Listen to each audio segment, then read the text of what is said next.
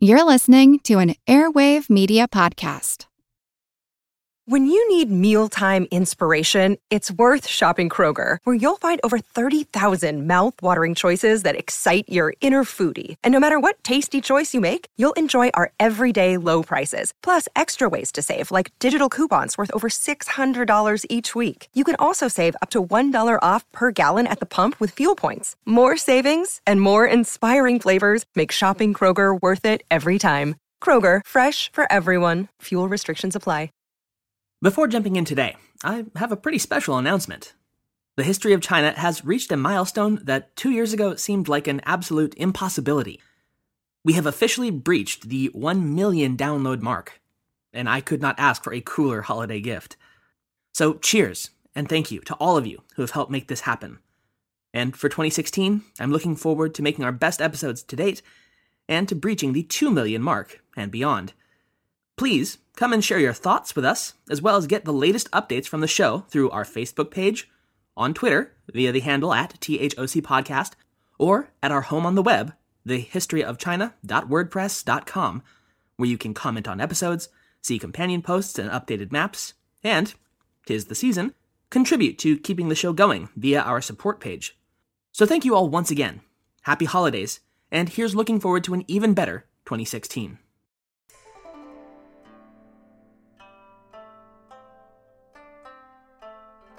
Hello, and welcome to the History of China.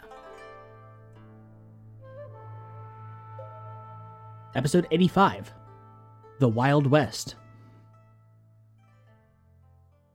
Last time, we left our beloved Emperor Taizong of Tang on a major high note, having managed to completely flip the script on the Eastern Turkic Khagan, which had long threatened his dynastic stability, and instead crushed the Turks utterly. Their chieftains had been brought to Chang'an, some literally in chains, and forced to kowtow to their new heavenly Khagan, while their peoples were scattered across northern China and their base of power ground to dust. Well, today we're going to be following along with the Tang armies as they exploit the heck out of the aftermath of the collapse of the Eastern Turks, which means we're going to be spending a majority of our time in the wild and crazy unknown regions of the far west.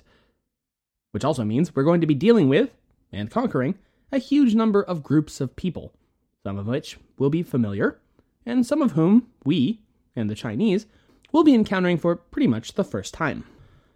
So, make no mistake, we have entered into a period of Chinese history that is just chock full of territorial expansion and all the splendor and glory and violence that accompany that. It's not for nothing that, by many accounts, the reigns of Taizong and then his son are often thought of as the high watermark of the Tang dynasty, which is itself the second and final golden age of China's imperial history, the first, of course, being the early Han. In the middle and late 7th century, for the first time in a long time, life was good for the subjects of the Middle Kingdom. So, our first western neighbor to bump up against the Tang state is a group we've mentioned in passing back in the days of the Rouran Khanate of the 3rd century. But a catch-up is certainly in order. The Tuyuhun tribe were distant relatives of the Xianbei peoples that made up many of the northern coalitions and states during China's period of disunity. Following the collapse of Rouran authority in the late 3rd century, the Tuyuhun had taken the initiative and essentially seized the entirety of the Gansu corridor to the west for themselves, then subjugated the native Qiang peoples who lived there, and declared their own sovereign kingdom. And at that point, no one in China could do much of anything about it. Now, I mentioned that they held control over the Gansu corridor, which ought to ring a few bells, but just in case, that means the relatively narrow passage between the Tibetan Plateau of the south and the Huangtu Plateau of the north, that served as one of the few overland passages out of China itself and to the rest of Asia. During the Han Dynasty's height, that had, of course, been a crucial zone of control for the establishment and subsequent use of the Silk Road trading route, which, of course, had long fallen out of regular use once Han authority had evaporated. But all that was changing under the meteoric rise of the Tang, and Taizong was beginning to eyeball the westward passage hungrily. For trade, yeah, sure, but much more importantly, he must have wished to recreate the glory of the Han. And then, of course, improve on that. So, suffice it to say that the Tuyuhun kingdom was looking like a mighty fine little piece of real estate to gobble up circa 634. But the real breach would come that year, when Tuyuhun envoys to Chang'an, who had come to pay tribute to the emperor, on their way home committed the grave sin of plundering Chinese territory. Howard Weschler writes of the incident, quote, Taizong summoned the aged Murong Fuyun Kagan to appear at court in person, but this summons went unheeded. When, as a result, the marriage of one of the Kagan's sons to a Tang princess was cancelled, the Tuyuhun invaded northwestern China by way of reprisal. End quote. Well, obviously that wasn't simply going to stand. But Taizong showed remarkable patience in the matter. He sent an emissary to once again summon the Khan to Chang'an, even re-agreeing to the interdynastic marriage on the condition that Fuyun Khan, actually show up. But the elder Tuyuhun monarch would not be swayed. His raids would continue, and relations would continue to slide rapidly towards war. By the end of 634, then, Taizong would be commissioning a large strike force under the dual command of generals Li Jing and Hou Junji to deal out punishment to this most unreasonable of Khans. But Tang China was not the only potentially interested state in the Tuyuhun. Enter stage left, the Tibetans. Wait, you might be saying, the Tibetans? Where did they come from all of a sudden, and why haven't we seen them up until now if they're suddenly powerful enough to challenge a unified China? Excellent question. And the answer is, well, it all seems to have been rather sudden. The peoples of the Tibetan Plateau had, of course, existed for millennia at a minimum, but they had never been united as a true political faction. Apparently, right up until the ascension of a 12 or 13-year-old boy named Songtsen Gampo. As the ruler of the area surrounding modern Lhasa, Songtsen Gampo is traditionally credited with introducing and then aggressively promoting Buddhism to the peoples of the plateau. Over the course of the 620s, then, he would use a combination of battlefield victories and apparently deft negotiations with his neighbor tribes to rapidly unify the whole of the Tibetan plateau, a conquest empire that would be called Bad Chunpo by its own denizens, but Tufan by their Chinese neighbors. A conquest empire that would be called Bod Chanpo by its own denizens, Tufan by their Chinese neighbors, but Tibet to us. Like the Tang dynasty, Tibet also eyed the Tuyuhun as the next on its list of conquests, and had been aggressively courting the kingdom's vassal tribes over the early 630s. This is likely one of the reasons the Tuyuhun kingdom had been behaving so erratically, simultaneously demanding that the Tang emperor ally his state with them through marriage, while also raiding Chinese territories.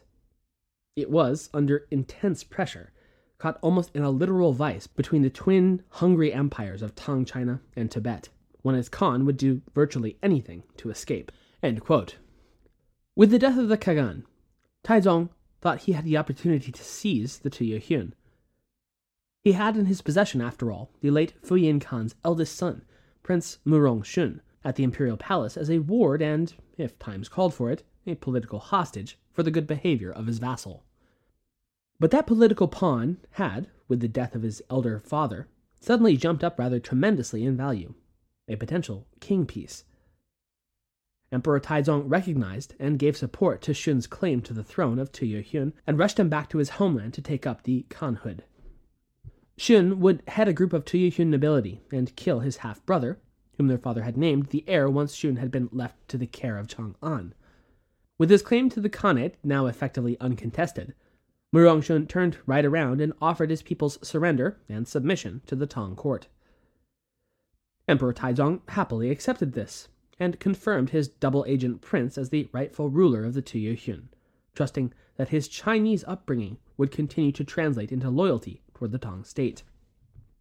But the would-be Khan had been away from his people, his customs, and his homeland for a long time, quite possibly almost his entire life, and it wasn't for nothing that his father had passed him over for succession.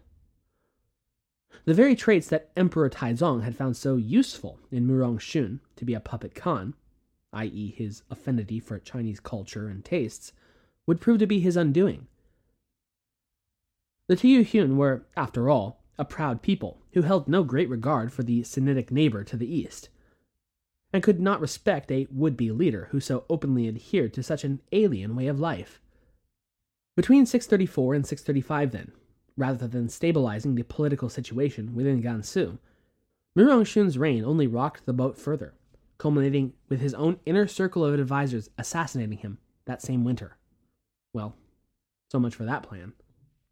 The Tuyuhun kingdom, caught as it were between the rising powers of Tang and Tibet, would for the time being remain on the fence, both literally acting as a barrier point as well as a political chess piece. The Tang armies would repeatedly be dispatched to finally bring this wayward region to heel, but with little overall success due to the factors that had initially stymied their advance in the first place, namely the horsemen's high mobility and use of the countryside. And as for the Tibetan designs on the region, well, they weren't ready to make an overt move against Tang interests, and as such were content to play the long game for now. The years following the action at the end of 635, then, would actually remain pretty quiet for China, both in terms of foreign affairs and even internal affairs. In the spring of 635, Taizong's father, the retired Emperor Gaozu, at last passed away at the age of 69, having taken ill some time before. This would prompt Emperor Taizong to enter a period of official state mourning, though his own personal work ethic proved unquenchable enough that he would reemerge only a few months later to take up the reins of state yet again. The following year would deal yet further loss to the emperor, when in the fall of 636, his primary wife, the Empress Zhang Sun, died at the age of 34 or 35. It is written that she apparently had suffered from severe asthma for much of her life, and the condition had worsened in the prior few years. Prior to her death, she wrote a farewell letter to her husband, telling him, among other things, quote, "During my lifetime, I made no contributions to the people, and I should not harm them in my death. I hope that you will not build a tomb to cause the people to labor and the empire to waste resources. Make a hill my tomb, and use only brick or wooden implements in the tomb. I hope that your imperial majesty will continue to be close to honest men and stay away from those lacking virtues, that you will accept faithful words and reject wicked flattery, that you will decrease labor and stop hunting. Even as I go into the underworld, if these things happen, I will have no regrets. It is not necessary to summon the sons and daughters back here. If I see them mourn and cry, I will only be saddened." End quote. For his part, Taizong sadly stated when he learned of his wife's passing, quote, "It is not that I do not know the will of heaven and mourn uselessly, but now, when I enter the palace, I can no longer hear her corrective words. I have lost a wonderful help, and I cannot forget her." End quote. He would prove unable to carry out her wishes for a simple, unadorned tomb, but instead ordered a full imperial ceremony befitting her rank, wherein she was given the posthumous name of the civil, virtuous, serene, and holy Empress. Nevertheless, he did try to curtail the expenditures as much as possible to attempt to honor what she would have deemed appropriate. And, in a display of how much he cared for his empress wife, even more than a decade after her passing, Taizong would ultimately be interred with her in her relatively simple tomb once he died in 649. Nevertheless, the building tension between Tang China and the Tibetan Empire would continue to mount, ultimately coming to a first head in 638. This incident would come about as the result of the Tibetan king Songtsen Gampo learning through his emissaries to Chang'an that apparently the Tang emperor was predisposed to giving imperial princesses to the powerful foreign leaders as pacts of alliance. Looking around and thinking to himself, well, I don't see anyone around here who's more powerful than me, Songtsen quickly got it into his head that a Chinese princess bride would be just sort of the thing that he'd like this year. And so, on his next diplomatic mission to Chang'an, his envoys made that perfectly clear. They paid additional tribute to the Tang emperor and reiterated that a He-Qin marriage alliance was their objective, as it had been since 634 on their initial mission. Taizong, however, had been rather too preoccupied with the Tuyuhun to by that point have gotten around to answering their request directly. Emperor Taizong was, by all accounts, initially predisposed to granting the Tibetan monarch's request. He had, after all, no shortage of princesses, or at the very least girls he could dress up like princesses before sending off, to placate any number of neighboring powers. But at this, the emissary of the Tuyuhun interceded, apparently slandering the Tibetan king and leading Taizong to change his mind about the whole arrangement. Now, this point is contentious. Older sources tend to support the slanderous claims, while other more recent scholars like Horowitz and Sorensen dismiss them as blatant falsehoods. But whatever the actual reality, it seems clear that Songtsen Gampo believed what his emissary told him, and resolved to make both the Tuyehun and the Chinese pay for their perceived slight. From the 14th century Tibetan chronicle called The Mirror Illuminating the Royal Genealogies, quote, "The Tibetan king sent an envoy to China to ask for the emperor's daughter. But the Chinese emperor refused to give the daughter in marriage, and the envoy had to return empty-handed to Tibet, where he, however, falsely reported to the king, 'The Chinese emperor is highly fond of us Tibetans, and was about to give the girl in marriage. But when the yellow Uyghurs,' which is the Tibetan name for the Tuyehun, 'arrived, and gave slandering reports about us Tibetans to the Chinese emperor, they instead took away the princess.'" End quote. Personally leading his plateau armies, King Songtsen deployed against both opposing states with a massive army. The Tibetan Chronicle lists Songtsen's armies as numbering some 100,000, while Chinese histories, as ever with their penchant for wildly inflating military numbers, went ahead and doubled that number to 200,000 strong. After all, it's best to cast yourself as much of an underdog as possible when writing histories, right? The Tuyehun were rapidly overwhelmed by the Tibetan force, and their Khagan and the remainder of their kingdom was forced to abandon their defensive lines and flee north to the banks of Qinghai Lake. The Tibetan strike force then turned against Tang, striking at Songzhou City in modern Sichuan, which then served as an outpost abutting the Tibetan territories. Songtsen's armies handily defeated the local defense force sent against them from Songzhou, which then promptly shut its gates tight and dispatched riders to Chang'an as fast as their little hooves could carry them to plead for imperial assistance, while the attackers took up siege positions around the city. Emperor Taizong, understandably alarmed at this completely unexpected turn of events, at now being attacked by this previously unknown, what were they called again? Tibetans? Dispatched at once an imperial army under the command of 4 of his top generals to beat back this unprecedented barbarian incursion. Once the Tang force arrived outside of Songzhou, they had to figure out a way to breach the Tibetans' formidable defenses and drive them back from the city gates. One of the force's subcommanders, General Niu Jianda, proposed a daring nighttime raid against the encamped besieging force, which was quickly agreed to by his other generals. Under the cover of darkness, a Tang strike force, led by General Niu, infiltrated the Tibetan siege camps and commenced with a slaughter, inflicting heavy casualties on the invading force. Owing to this unexpectedly stiff resistance, Songtsen Gampo lost his nerve and called off his campaign, retreating back to the Tibetan highlands. Nevertheless, he had proved his point to the Chinese imperial court. In the words of Weschler, quote, "Although the attack was beaten off, the Chinese realized that they had to contend with a new and formidable neighbor." End quote. Thereafter, the Tibetan king would once again seek rapprochement with the Tang emperor, sent yet more jewels and gold as tribute to the majesty of China, and again repeated his request that Taizong send him a Chinese princess to wed. This time, now much better understanding of the power and ferocity of this previously unknown power to the southwest, Taizong made no bones about it and readily agreed to the union. Still, it would be a further 2 years before the marriage was followed through upon. In early 641, Songtsen Gampo sent his prime minister, Gar Tongtsen Yulsung, to finalize the agreement and pay the bride price.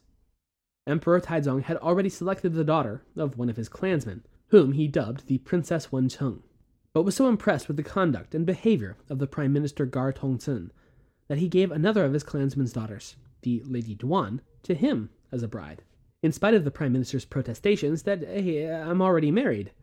Ah well, three's company too. Princess Wencheng and her royal retinue were escorted back to Lhasa and married at last to King Songtsen Gampo, solidifying a Sino-Tibetan alliance that would hold firm for more than 2 decades. As per custom, Tibetan nobles were sent to Chang'an both to study Chinese customs and knowledge, as well as to serve as effective hostages for their kingdom's good behavior.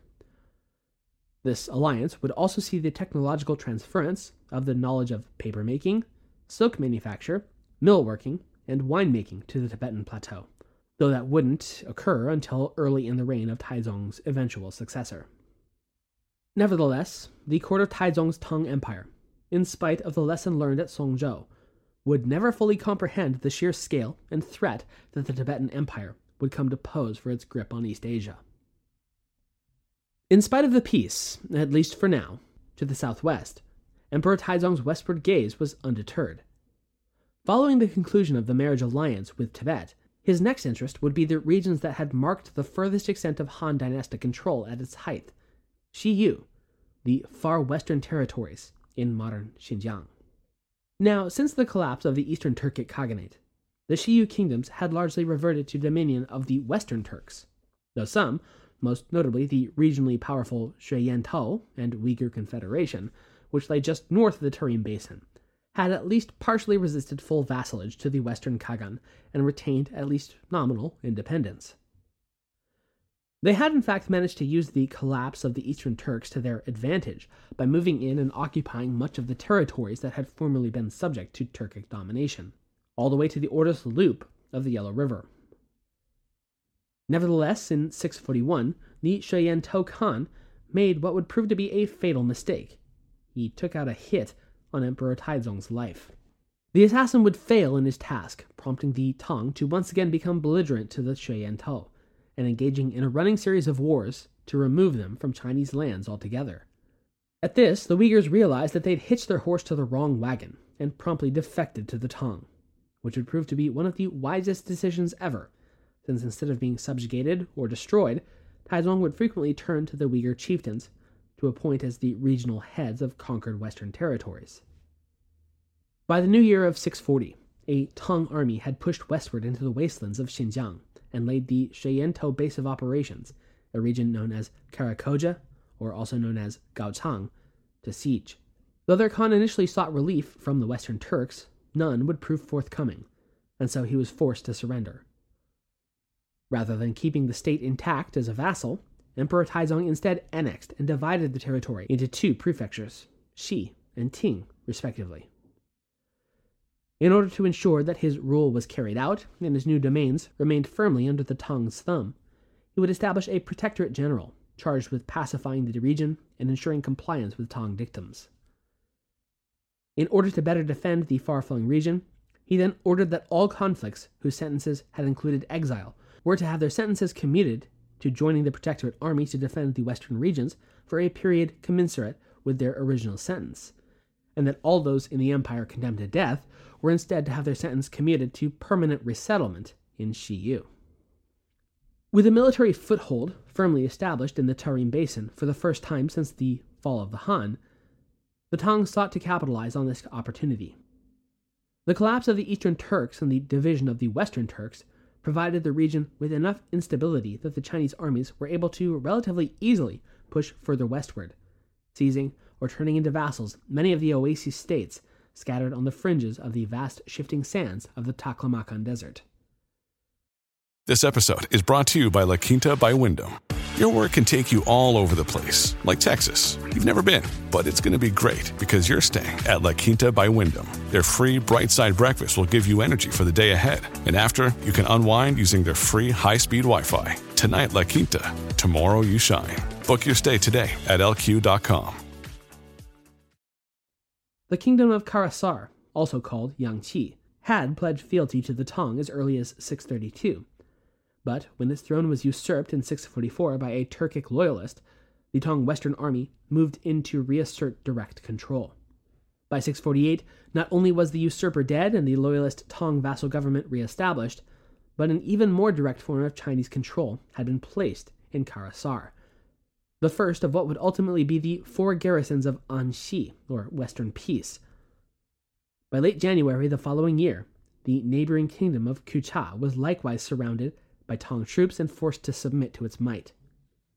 It should be noted, however, that more recent scholarship has cast doubt on the idea of Tang firmly establishing its direct control over the Tarim Basin quite so early, and 20th century historians such as Zhang Guangda, in his publication Collective Drafts on the Historical Geography of the Western Regions, asserts that we should push back direct control of the Tang, or the establishment of the 4 garrisons, by about a decade, to sometime between 658 and 660. That is beyond the scope of our episode today, but never fear, we will return to the Tang exploits of the Far West in an episode or two. For now, though, we're going to return once again to the northeast of China to look at the last, and perhaps most infamous, of Taizong's attempted conquests for the Tang, Goguryeo, the Korean kingdom. Now, you'll remember that the Tang dynasty's predecessor state, the Sui, had tried again, and then again, to storm the defenses of Little Goguryeo, but had found that between the natural hardships of the Manchurian landscape and the dogged defenses of the Koreans themselves, it had proved a hard target indeed. It had ultimately been the tremendous strain of Emperor Yang of Sui's repeated expeditions to take Goguryeo that had seen the disintegration of Sui rule altogether. However, the establishment of the Tang dynasty in 618 had just so happened to coincide with the death of Goguryeo's obstinate king Yongyang, who had just been such a thorn in the side of Sui. His replacement with his younger half-brother, King Yongnyu, provided a unique opportunity. The simultaneous changing of the guards for both China and Korea greatly facilitated reconciliation between the two states. And by 619, Goguryeo had once again recognized de facto Chinese suzerainty over them, and duly sent tribute to the court of Chang'an. Some 3 years later, relations would be further healed between the two when King Yongnyu agreed with Emperor Gaozu's suggestion that they should conduct a mass prisoner exchange for those captured on both sides of the Sui-Goguryeo wars. Supposedly, some 10,000 Chinese subjects were repatriated to Tang, though a sizable number chose to remain in Goguryeo, as they'd voluntarily emigrated there during the Sui's collapse and didn't see much of a reason to return to what at that point was still a highly unstable Chinese state. Nevertheless, in spite of the friendly relations between the two, this new Korean king wasn't about to take any chances. Weschler writes, quote, "During the 620s, moreover, Goguryeo prudently began the construction of massive fortifications along the western bank of the Liao River to guard against the possibility of renewed Chinese invasion of their territories. This defensive line took 10 years to complete." End quote. As the old saying goes, after all, good fences make good neighbors. Not that they need have worried. After all, over almost the whole of Gaozu's reign of Tang, he was primarily concerned with internal rebellions and stabilizing his newborn regime. He wasn't about to go gallivanting off to Korea once again, as he had seen firsthand the devastation that little misadventure had caused the guy who came before him. During the period of peace then, King Yongnyu used the breathing space offered to recover from the massive toll the war had also taken on his own lands and people, and later to strike southward into the Korean peninsula to recover those territories Goguryeo had lost to the South Korean kingdoms of Silla and Baekje, while it had been busy fending off the Sui armies. But with the ascension of Emperor Taizong to the throne of Tang, a new attitude progressively began to seize the Chinese monarch and government.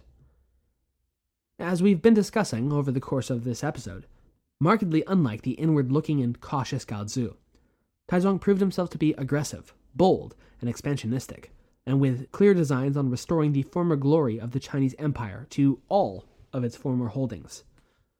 From Weschler again, quote, "As Taizong grew more confident of Tang military power, and as the Chinese economy recovered, the memory of Sui Yangdi's disastrous failure in Goguryeo gradually became an obsession and a challenge for him." End quote. By the year 641, he was heard to be openly discussing the possibility of once again invading the kingdom, positing that a combined land and sea assault would be able to overwhelm the Koreans' defenses, which is a tune I'm sure you'll recall we have heard before. The following year would provide the incident that would ultimately serve as the nominal casus belli for reigniting hostilities between China and Korea, though it seems entirely likely that this was simply the most convenient excuse to present itself, and just about anything would have done in a pinch. But, such as it were, the incident that would nominally touch off the Goguryeo-Tang Wars would be an assassination within Goguryeo itself. King Yongnyu had apparently been plotting with several of his own court members to off a general he had felt had grown a little bit too big for his britches. This general, named Yon Ge-somun, found out about the assassination plot against him and did what probably any of us might do in return. He planned to kill Yongnyu right back. In late 642 then, General Yon acted first, staging his coup against King Yongnyu and killing him along with more than 100 of his supporters. In his place, he had given the throne to the young son of yet another royal brother, who would take the title of King Bojang. In reality, though, he was little more than a puppet controlled by General Yun, who bestowed upon himself the title of Daimangniji, meaning in effect generalissimo, or military dictator, and seized overall authority over the kingdom's government.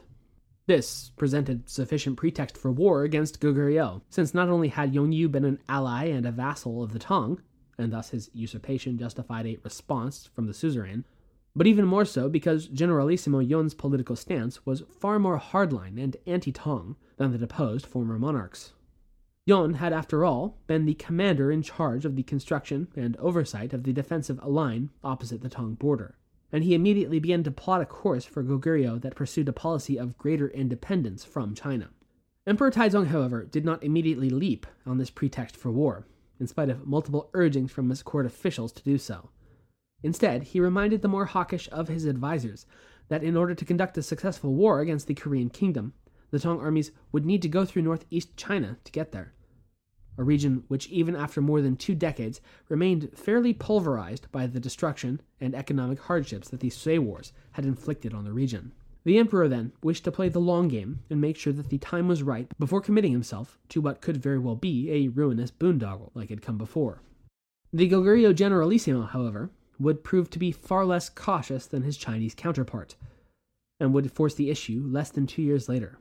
In late 643, an emissary from the Silla kingdom of the southeast Korean peninsula and a vassal of Tang reported that a newly remilitarized Goguryeo had struck an alliance with the third Korean kingdom, Baekje, to jointly attack Silla.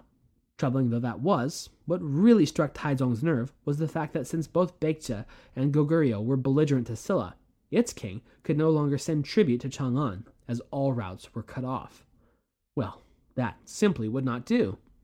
Emperor Taizong tried to reason with Generalissimo Yun, sending envoys of his own to persuade the military dictator to halt its aggression against its southern neighbor and, nudge nudge, Tang vassal state, by the way. General Yun, however, responded by throwing one of the Tang emissaries in prison, which, pretty much ended the time for peaceful negotiations. Emperor Taizong in turn locked up the Goguryeo emissaries to Chang'an, turnabout is fair play after all, and determined that he would personally lead an expeditionary strike force into Goguryeo and, hopefully, manage to avoid the pitfalls that had devoured the Sui. In response to this course of action, his court advisors overwhelmingly turned and said something to the effect of, "What, are you crazy?" From the Cambridge History of China, quote, Zhang Sun Wushi, the emperor's closest advisor, was vehemently opposed to any expedition, while Chu Suiliang remonstrated violently against the emperor taking personal command of the army. End quote. For them, this looked to be almost an exact repeat in the making of the disastrous Sui invasion of Goguryeo, whose second emperor had likewise taken personal command of the imperial army, and not for the better. Continuing the passage, quote, the only chief minister who appears to have favored the invasion was Li Shiqi, Taizong's most powerful general, who reminded the court that when previously the court had not taken strong steps against their adversaries, they had later regretted it. End quote. But in spite of the overwhelming disapproval of his officials, Taizong would not be dissuaded. He was going to move forward on his plan of action, historical parallels be damned. By the winter of 644, Tang mobilization to the Goguryeo border was in full swing, and Emperor Taizong himself began to make his way northward, wintering in Luoyang. There he issued an edict justifying the actions he was about to take against Goguryeo, namely that General Yun, quote, was a regicide and a tyrant, and his attack on Silla, a loyal Tang vassal, had to be punished, end quote. And that was all well and good from a PR standpoint. But of course, his actual motivations for following the ruinous path of Yang of Sui were rather more nuanced. Weschler expounds, quote, in fact, other factors were probably far more important in producing his obsession with Goguryeo. Simple dynastic ambition, to succeed where Yangdi had failed, and to restore what had once been Chinese territory played a part. So too did strategic considerations, for there was a risk of Goguryeo unifying the whole Korean peninsula, and it was in China's interest to keep Korea divided and prevent any alliance with the Malgal of the eastern Manchuria or with Japan, end quote. There was also quite possibly the personal need Taizong felt to get away from the capital following a deeply troubling succession crisis that had occurred the previous year, but we'll leave that for next episode to expand upon. The following spring, Taizong set out for Goguryeo at the head of a force of some 60,000 troops, while another 43,000 sailed across the Yellow Sea as a marine force consisting of 500 ships purpose-built for the invasion, and aimed directly at the Goguryeo capital, Pyongyang, which they planned to besiege from the sea. Initial contact with the Korean lines proved far more encouraging than those of Emperor Yang some 20 years prior. Rather than immediately bogging down against the defensive barriers along the Liao River, the Tang armies led by Taizong were able to rapidly overwhelm and seize the region of Liaodong, including its primary fortress at Liaoyang, in the 5th month of 645. This was impressive, specifically because Liaoyang Fortress had remained steadfast against all of the Sui dynasty's assaults. But that initial success would prove fleeting, and once again the curse of Manchuria seemed to rear its ugly head against the Chinese invaders. Rather than plunging southward to reinforce the sea invasion of Pyongyang, Taizong made the strategic decision, what many historians after the fact have determined was a major strategic blunder, to instead besiege the relatively minor but well-defended city of Ansi, which lay a relatively short distance southwest of Liaodong. Markedly unlike the rapid collapse of Liaoyang, Ansi held fast against the Chinese siege, patiently awaiting the imminent arrival of Korea's greatest defensive ally, General Winter. Seemingly no closer to taking Ansi by late autumn than he'd been in the late spring, and with the icy chill of death beginning to blow in the increasingly cold air, Taizong reluctantly called off his siege of Ansi and ordered his armies to withdraw to their winter quarters. But it would prove too little, too late. During the Tang army's withdrawal, they'd nevertheless be caught in a terrible blizzard that claimed the lives of several thousand men. Even Taizong himself could not escape the ill-fated invasion unscathed. Possibly as a result of this blizzard, he would take ill, an affliction that he seems to have never fully recovered from. In the end, Emperor Taizong would never live down his ill-advised, ill-fated attempt to claim Goguryeo. But that by no means meant he didn't try. Generalissimo Yon took the opportunity presented by the Tang army's dismal showing in Manchuria to rub the Chinese emperor's nose in his own failure, becoming even more arrogant in his dealings with the Tang, detaining yet more of its emissaries, and redoubling his efforts to invade and conquer Silla. In the face of such impudence, Emperor Taizong launched a second expedition in 647, with somewhat more positive, but still inconclusive results. The Tang army was once again able to seize some territory from the Koreans, and this time even defeated the Goguryeo royal army in a large-scale set-piece battle. Nevertheless, Winter once again forced the Chinese back, and most of the gains that had been made were lost yet again. By this point, Taizong's determination had turned into unhealthy obsession. In late 647, Taizong ordered the construction of an enormous battle fleet from the shipyards of the upper Yangtze River in Sichuan. The cost and labor was forcibly imposed on the local populace, and proved so onerous on the local people that it even sparked a minor rebellion. This obsession with conquering Korea, the little kingdom that could, seemed to be with Taizong, as it had with Yang of Sui, be consuming the Emperor of China completely, and threatened, perhaps, to once again destabilize his entire dynastic rule. In early 648, Taizong announced that he was going to raise a force of some 300,000 soldiers to commence an all-out invasion of the peninsula in a do-or-die decision point for the Tang. He would take Korea, damn it, or he would die trying. And, as it turned out, it would be the latter. Taizong would die before he conquered Goguryeo, though not on the battlefield in the middle of his grand invasion or anything like that. Instead, disease took hold of him in the summer of 649. Perhaps a worsening of the illness he'd caught in the blizzard of 645, though some scholars point to the possibility of a reaction to pills he'd been given by his royal alchemists. Regardless of the reason, though, he would slip into a coma and swiftly die on the 10th of July, 649, in his summer Suiwei Palace, at the age of 51. Perhaps as one of the greatest and most successful monarchs to ever rule China, which he had done so with amazing, unprecedented success for 23 years. He had, upon consolidating his power and his dynasty's hold on China and East Asia, commissioned a series of 6 panels called the Zhouling Liujun, or the 6 Steeds of Zhao Mausoleum, to extol his virtues and accomplishments as the Emperor of Tang. These panels, emblazoned with the images of his favorite horses, were moved upon his interment to the spirit path on the northwest side of his tomb. Altogether they read, quote, "Since I was engaged in military campaigns, those war chargers which carried me rushing on the enemy and breaking their lines, and which rescued me from perils, their true images should be portrayed on stone and be placed left and right of my tomb to demonstrate the righteousness of curtain and cover." End quote. Nevertheless, in spite of his tremendous victories against the Turks, the Tuyuhun, and his reconquest of the long-lost western regions, his final, unfulfilled goal of at last taking Goguryeo remained unfulfilled and a bitter taste on his tongue to the very end. His Tang Empire, and his designs on the Korean peninsula, would be left to his son and heir. Though, strangely enough, not his first son, nor his second, nor his third, but curiously enough his ninth son, Li Zhi. But more on that strange little wrinkle next time. Before we leave off, though, it's important to take the time to note that though he virtually duplicated the failure that cost the Sui dynasty its throne and plunged China into civil war, Taizong's own military misadventures in Goguryeo was not nearly the existential crisis that Sui's failure had been. Howard Weschler notes, quote, "The disastrous campaigns against Goguryeo, for all the shadow they cast upon Taizong himself, did little to reduce the growing power of the Tang in Asia.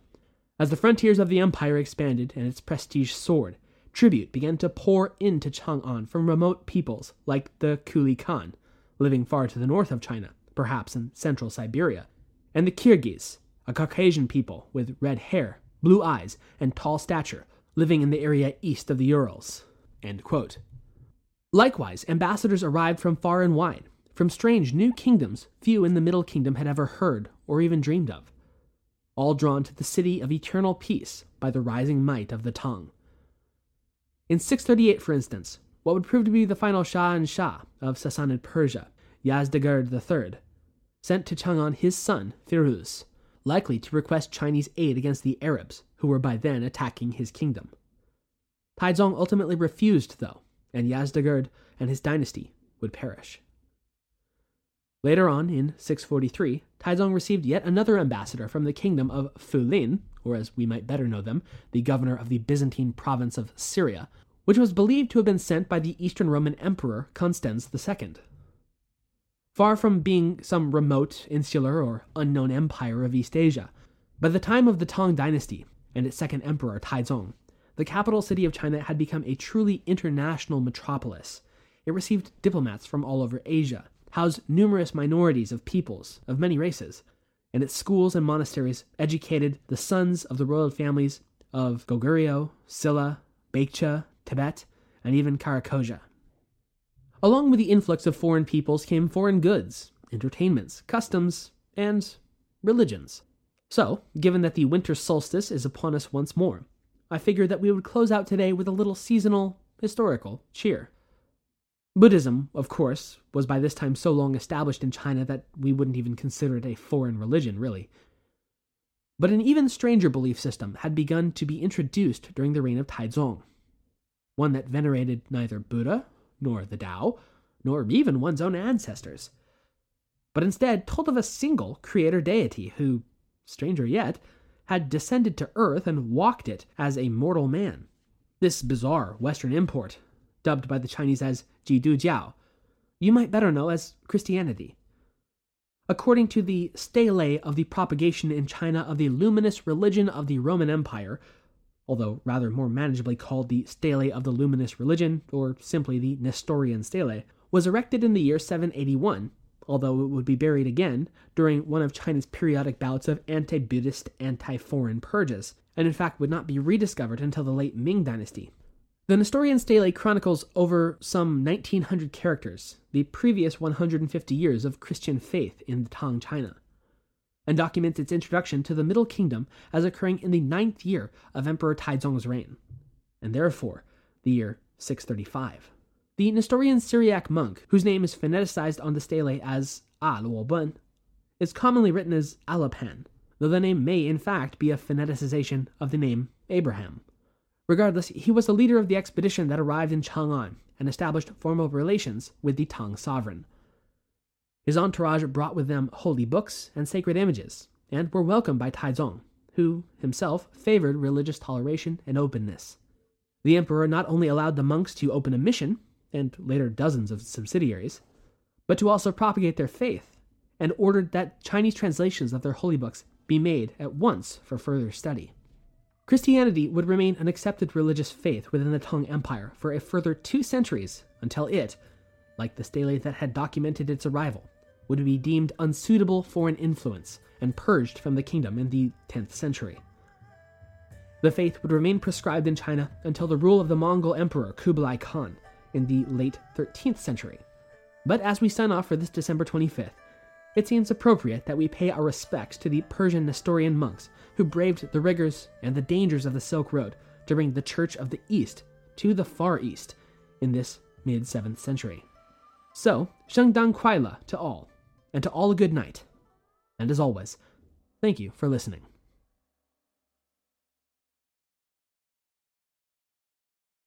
As a longtime foreign correspondent, I've worked in lots of places, but nowhere as important to the world as China. I'm Jane Perlez, former Beijing bureau chief for the New York Times. Join me on my new podcast, Face Off, U.S. versus China, where I'll take you behind the scenes in the tumultuous U.S.-China relationship. Find Face Off wherever you get your podcasts.